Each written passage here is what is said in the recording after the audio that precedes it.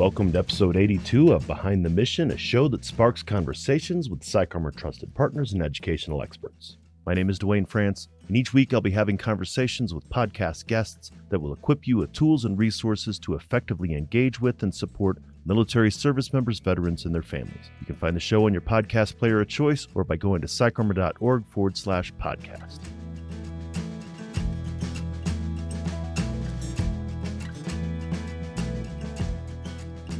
Thanks again for joining us on Behind the Mission.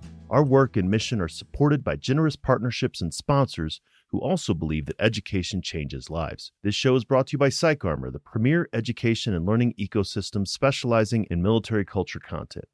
PsychArmor offers an online e-learning laboratory that's free to individual learners as well as custom training options for organizations. On today's episode, I'm having a conversation with Amy Johnson, a licensed clinical social worker and a consultant specializing in supporting businesses and organizations in designing and implementing industry-specific programs and prevention strategies. Amy has over 20 years of experience in both the private sector and the federal government and has served as a national subject matter expert with specific focus on firearm suicide prevention and lethal means safety strategies, creating and launching media campaigns, building, leading, and implementing public-private partnerships, and leading innovation to bring new strategies to the field of suicide prevention. You can find out more about Amy by checking out her bio in our show notes, so let's get into my conversation with her and come back afterwards to talk about some of the key points.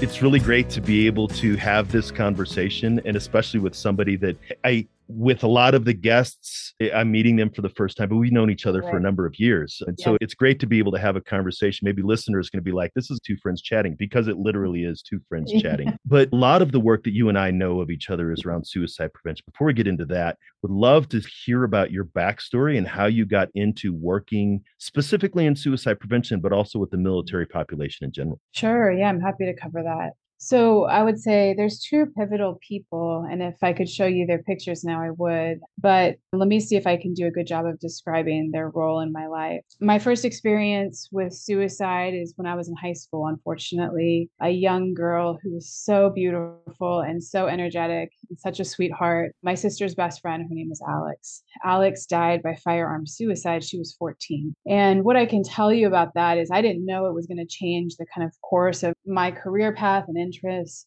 But what I knew is that wasn't right. I knew that Alex didn't really want to die, but she must have been in a lot of pain. Of course, there was a lot of pain for everyone after she died. I also felt very confused about why she had access to a firearm. We were just young, I live in suburban Oregon, and I was not raised getting familiar with firearms. But regardless, I just knew that a 14-year-old who was in that level of pain, the equation didn't make sense. What really drove me in my career is I loved working with kids. And so I started off working with youth. I always had a deep-seated value, and I don't know how much the value was stated by my family as much as it was taught. I'm Jewish. I'm the granddaughter of a Holocaust survivor. And when I say a survivor, what I mean is my grandfather and his brother escaped a concentration camp, ended up getting locked up in a jail after they literally escaped on foot, and they were saved by some American service members. So the value that I was raised with that ties into my desire to always wanted to work with veterans, I just wasn't brave enough to join the military myself, was that our life was granted to us through a second chance. I do not believe that our family would have been in existence if it wasn't for that. So when I started along the path of wanting to become a clinical social worker, which is what I am and what I'm proud to be, and working alongside of people going through struggles, what I found intriguing was not just the pain that people felt or the crises that they were in, but the recovery and the hope that they had from moving through that. Obviously, by the generational trauma that was, again, not always overly stated in the way I was raised, but the value of having faith, the value of not giving up, the value of seeking help, and the value of community, whether that community was your small family or your extended community. Those were always there, but I was always intrigued by how can people go through so much in their life, and why couldn't Alex have lived? And I think that question was always in my mind. So I found myself going to school to be a social worker, and I was lucky enough to get the chance to do that at the University of Michigan School of Social Work. I had a real passion, like I said, for working with kids that were in crisis. And what was so cool about working with kids when they came across the legal system is so many times they had been traumatized or they had not a lot of great opportunities in life. And after a short while, you could see great strides in them. You could see kids that look just depressed and really struggling with substance use have hope again for their future. So I worked with youth for a long time. And then I decided I wanted to expand the work that I was doing. And I was really still intrigued with crisis work. And I began working in emergency room settings as a psychiatric social worker. It was there where I would say both Alex and my grandfather and the desire to be of service to veterans really all combined. I worked in emergency rooms in the state of Oregon. There's no active duty military installation here in Oregon. This was after 9/11, 2001. So this is when the wars in Iraq and Afghanistan were going on. And in Oregon, the National Guard and Reserves were really the citizen soldiers had been deployed multiple times, different units. And I was beginning to see people come through the emergency room in mental health or substance use or combined crises. So my first interface was working with the VA, was actually being a clinician, trying to safety plan with folks that were coming in. And the majority of the time we were able to help people, but I really just wanted to do more preventative work. Being able to walk with someone in their own crises and see them come through that is incredibly powerful. So I carry a lot of hope for people at their worst moments. And it's also frustrating to lose people. And I thought, what better place to work than the VA so I could try to really focus my interest and passion to be of service to those who have been so willing to serve our country. And so I applied for work at the VA and landed there. I always find it interesting, especially in talking to other people who find themselves in the work that we do. Suicide prevention, broadly, mental health, and things like that is there's usually always a reason. And I can imagine that as you were helping the youth in the criminal justice system, either overtly or maybe even subconsciously, there was, I couldn't help Alex, but I can help this young man or woman. I obviously can't help the service members that saved my grandfather and his brother, but I can help this one. And I think for me, again, very specifically, and I've mentioned it on the show before, is that I knew that I could not be my father's therapist or his brother's therapist. But when I saw the same things or anticipated the same things that happening to soldiers of my generation that happened to theirs, I definitely could channel that into supporting them. Absolutely. And I really feel that the work that we do advancing mental wellness and trying to give people hope at their worst moments or trying to find more upstream preventative strategies so that we don't have so many people who are in that suffering and pain.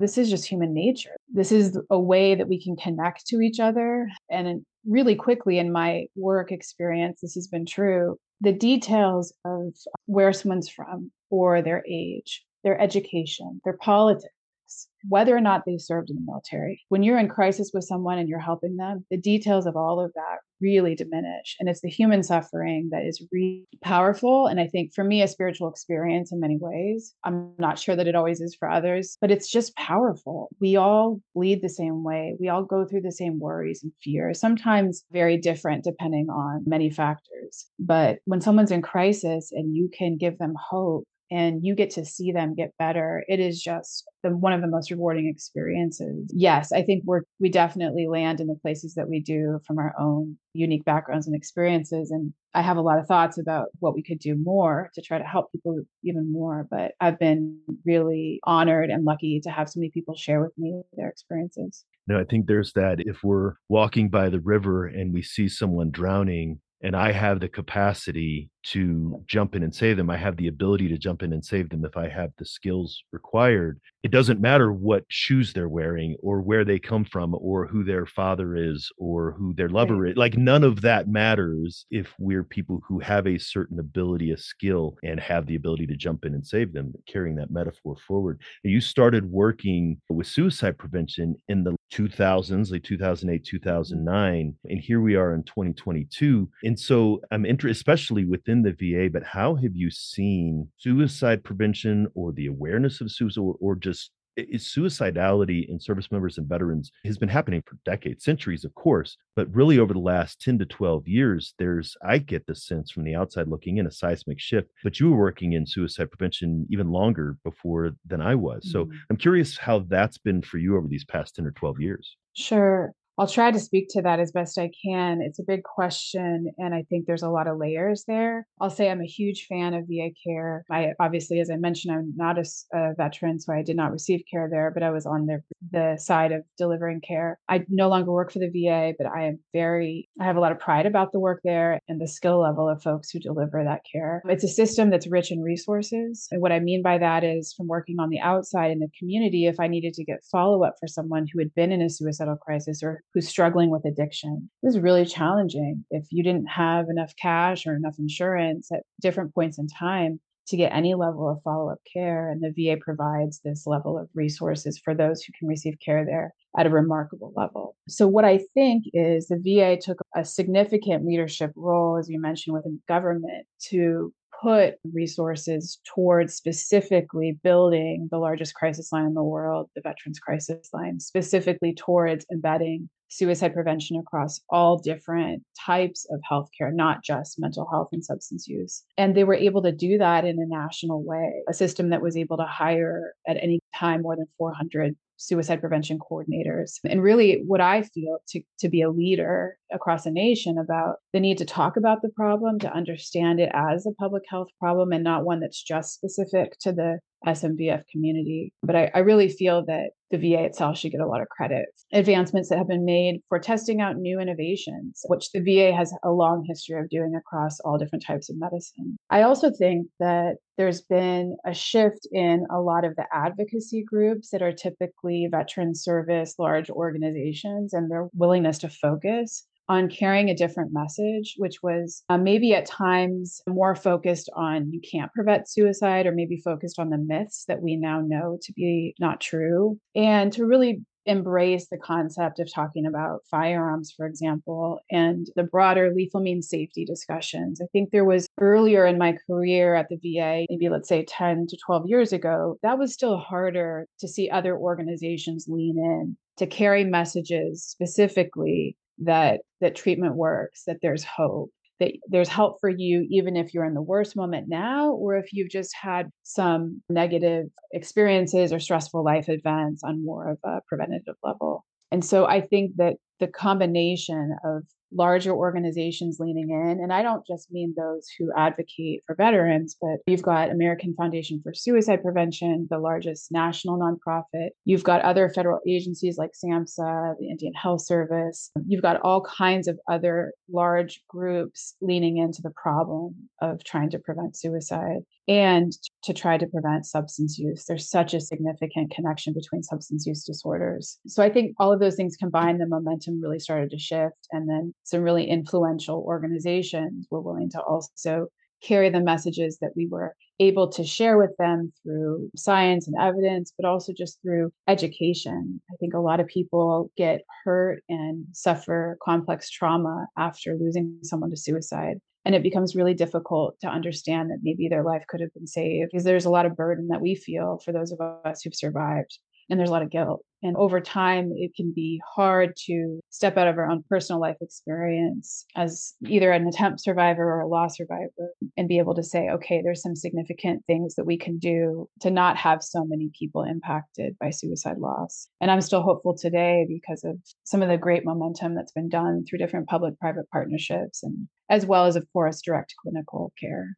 I wonder if we're not in the middle of, if not in the beginning stages of a shift. I'm thinking of one parallel that comes to mind is how long it took the clinical community to recognize post-traumatic stress disorder, not until 1981. And then really for 15 or 20 years before it actually became something that it was recognized and it was widespread, right? It wasn't until the late 90s or 2000s that it really became something that this is understood. And of course, even PTSD is more broadly the paintbrush than it actually is. But really, it took 50 years for it to become a clinical condition, then another 15 to 20 years for it to become widely understood that this is just a psychological condition.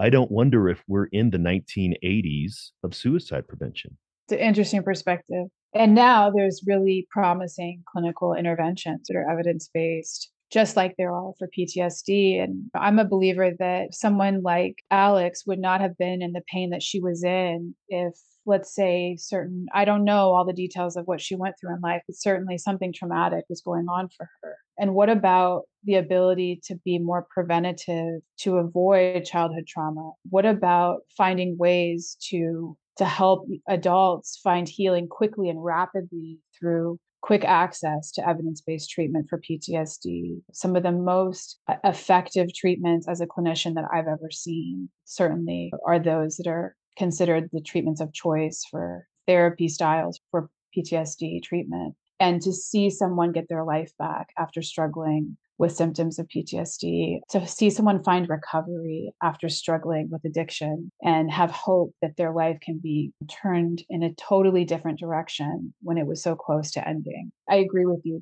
I think that we're at a great position now, and especially with the resources VA has. I'm not saying that they have everything that they should. I do think research around suicide prevention is not funded the way it should be, especially considering the data that both CDC and VA have shared in the last year and the warning signals that we see coming out of a pandemic. I'm with you. I see the hope and I see the writing on the wall that you're describing. So I hope that you're right.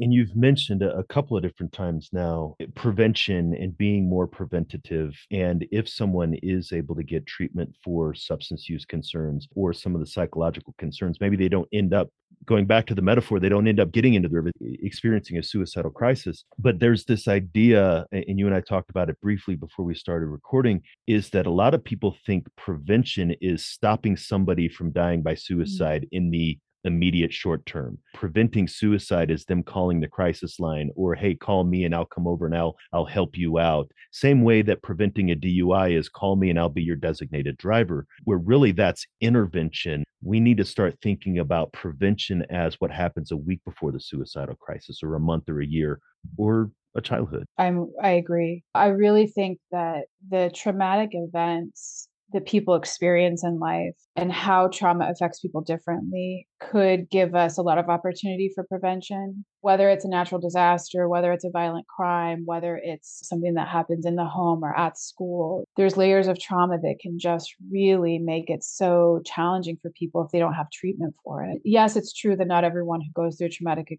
experience ends up with PTSD, but for those who do, there are resources that oftentimes can take 20, 30, 40 years for them to find if they are alive to find them. And there's such a big crossover between trauma and substance use and addiction, just like there's family history and genetics. I agree with you when it comes to helping people consider a different way of life, having someone take a look at whether or not they've been able to string together 30 days of life without a mind-altering substance like alcohol, marijuana, or something else. These are things that we can try to do and messages that we can carry, but our culture could use a little bit of a shift too. But I'm hopeful, very hopeful. And when people can find a different way of life where they can live transparently and honestly and share with other people what's worked for them, that's provided them hope and healing, that's just an awesome place to be. And yes, hopefully we'll avoid those moments of crisis where you're describing the crisis intervention, which is absolutely life-saving and necessary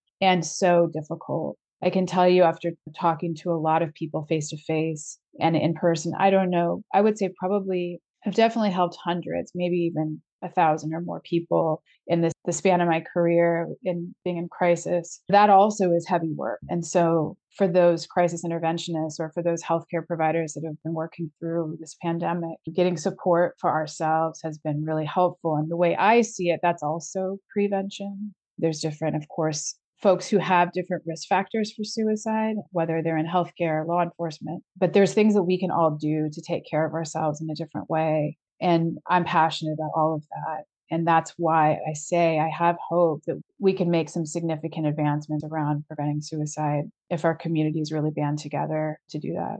You know, something you said at the early part of our conversation was that you weren't brave enough to join the military and serve the country. but yet you're brave enough to sit face to face and next to 1,000 people in a suicidal, like that is hugely brave, right? That is an amazing, some people, I'm not sure I have the ability to jump in the water and swim and save that person who's drowning, and who's the person who has but that is a form of bravery to stand up and say, I am going to serve in my way, in this way, this is what I'm going to do. That is a measure of bravery. Thank you. It's not the way that I had looked at it, but I appreciate the perspective. And when you find something that really, that you feel fulfilled by, and that you can see the light in someone's eyes, or you can see the change in their path of treatment, it is, like I mentioned, to me, it's a spiritual experience. A lot of things that seem to matter or divide us really fall to the wayside. And it just gives me hope that, yeah, like also you picked up on and what I said, it gives me hope for human nature that we won't have so many 14-year-olds in a suicidal crisis. It gives me hope that we don't have to call on service members to go save other humans because of atrocities. I just hope for a time where that's not the norm. But yeah, thanks for that perspective. I absolutely have that hope as well. A mentor of mine used to say, we'll get there by Friday, not this Friday, but some Friday in the future, we will get there. This has been great. As always, love having a conversation with you. But if people are listening, want to find out more about the work that you're doing, you, even though not currently working in the VA right now, you are still doing what you're passionate about in helping others support the suicide prevention work. So how can people find out the work that you're doing now and get in touch with you? Sure, thank you. They can visit my website, amyjconsulting.com. My name is spelled AIMEE. So my business now consults with organizations of all sizes to try to advance suicide prevention, advance mental wellness, prevent substance use disorders. And I have a specific area of interest around firearm suicide prevention. But what I do is help organizations embed strategies that they can do across sectors to save lives. And I'd be happy to talk to anyone who's listening, of course. And I appreciate the opportunity to be on the podcast. Absolutely. And I'll make sure the link is in the show notes in case listeners didn't get how to spell your name. I say the same thing, as I'm an easy person to find as long as you spell my name right. Parents really didn't help me out giving me an easy name like Bob or Ted to make sure that it was shared easily. But I will definitely make sure all of those are in the show notes. Thank you so much for coming on the show today. Thank you, Dwayne.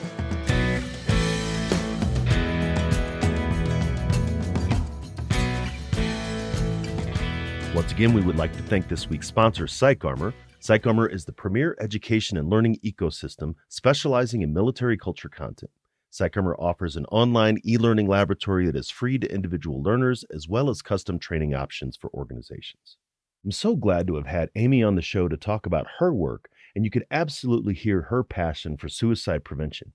It was inspiring to hear about her reasons for getting into the work that she does. And thinking about that, we all have reasons for getting into the careers that we do.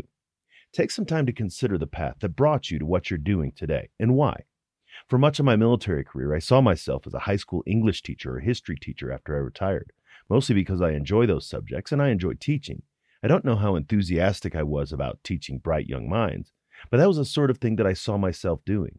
But it wasn't until I started taking psychology courses that I found an affinity for mental health and well-being, and that interest aligned with my lived experience as a son, nephew, and grandson of soldiers who had all been impacted by combat, as well as my own military experiences.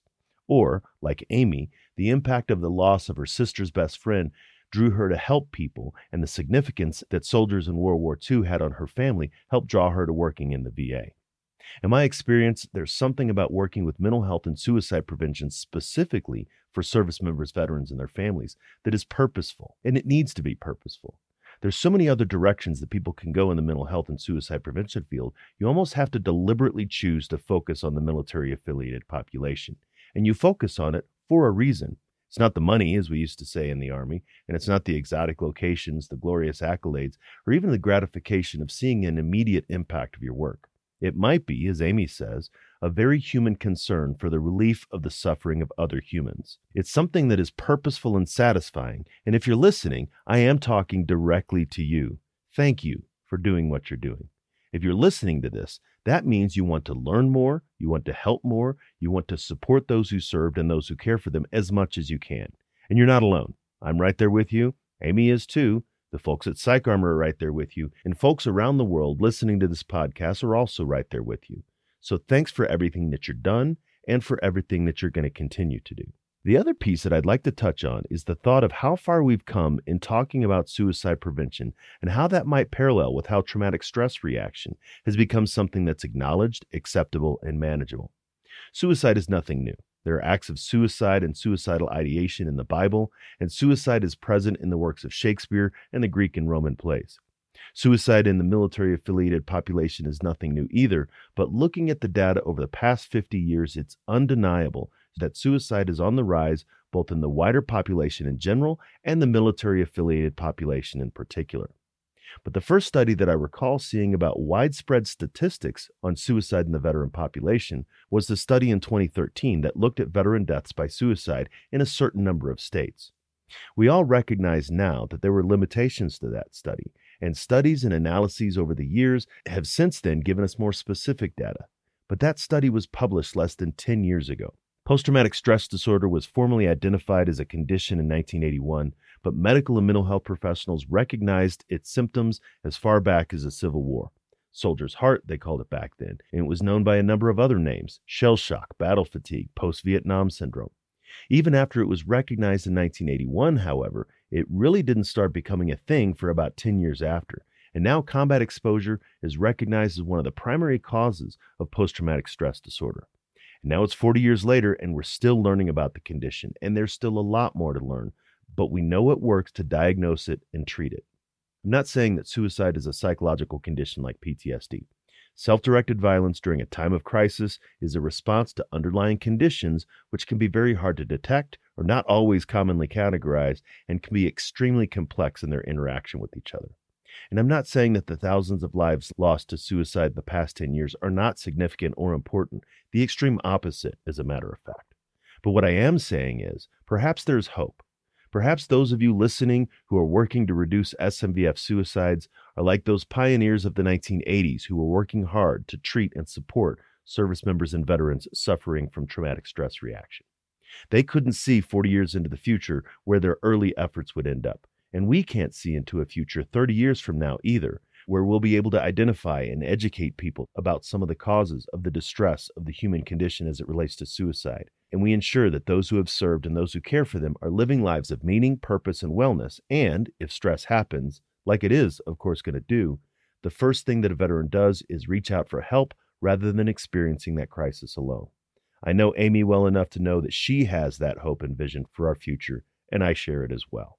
So I hope you appreciated my conversation with Amy. If you did, let us know by dropping a review or shooting us an email at info@psycharmor.org. We would appreciate knowing that you're listening, what you think, and what you would like to hear about in future episodes. For this week's PsychArmor Resource of the Week, I'd like to share the link to the PsychArmor course, Suicide Prevention and the Safe Storage of Firearms in the Military-Connected Community, Conversations for Everyone. This course provides critical information for members of every community about the secure storage of firearms. When people are in crisis, honest conversations about accessibility to lethal means for suicide are vitally important. This short course, jointly narrated by 4 people from different cultures, including military veterans, non-veterans, gun owners, non-gun owners, and clinical psychologists, aims to reduce the hesitation we often feel in talking about those that we're worried about through education. Everyone who is worried about someone in their lives should feel confident in having frank, open conversations about firearms and their safe storage, and know with certainty that those conversations save lives. You can find a link to the resource in our show notes. So thank you for taking the time to listen to this episode. Make sure to take a look at the show notes, which you can find in your podcast player of choice, as well as at psycharmor.org/podcast. You will find the link to everything we talked about in today's show, as well as hundreds of online training videos delivered by nationally recognized subject matter experts who are committed to educating the civilian community about military culture. All of these courses are free to individual learners. Thank you for joining me on this episode and for continuing to join us on this journey. You wouldn't be listening if you didn't care, and it's that curiosity and passion for supporting service members and their families that we want to encourage and increase. Come back each week for another conversation, and make sure to engage with PsychArmor on social media to let us know what you think about the show.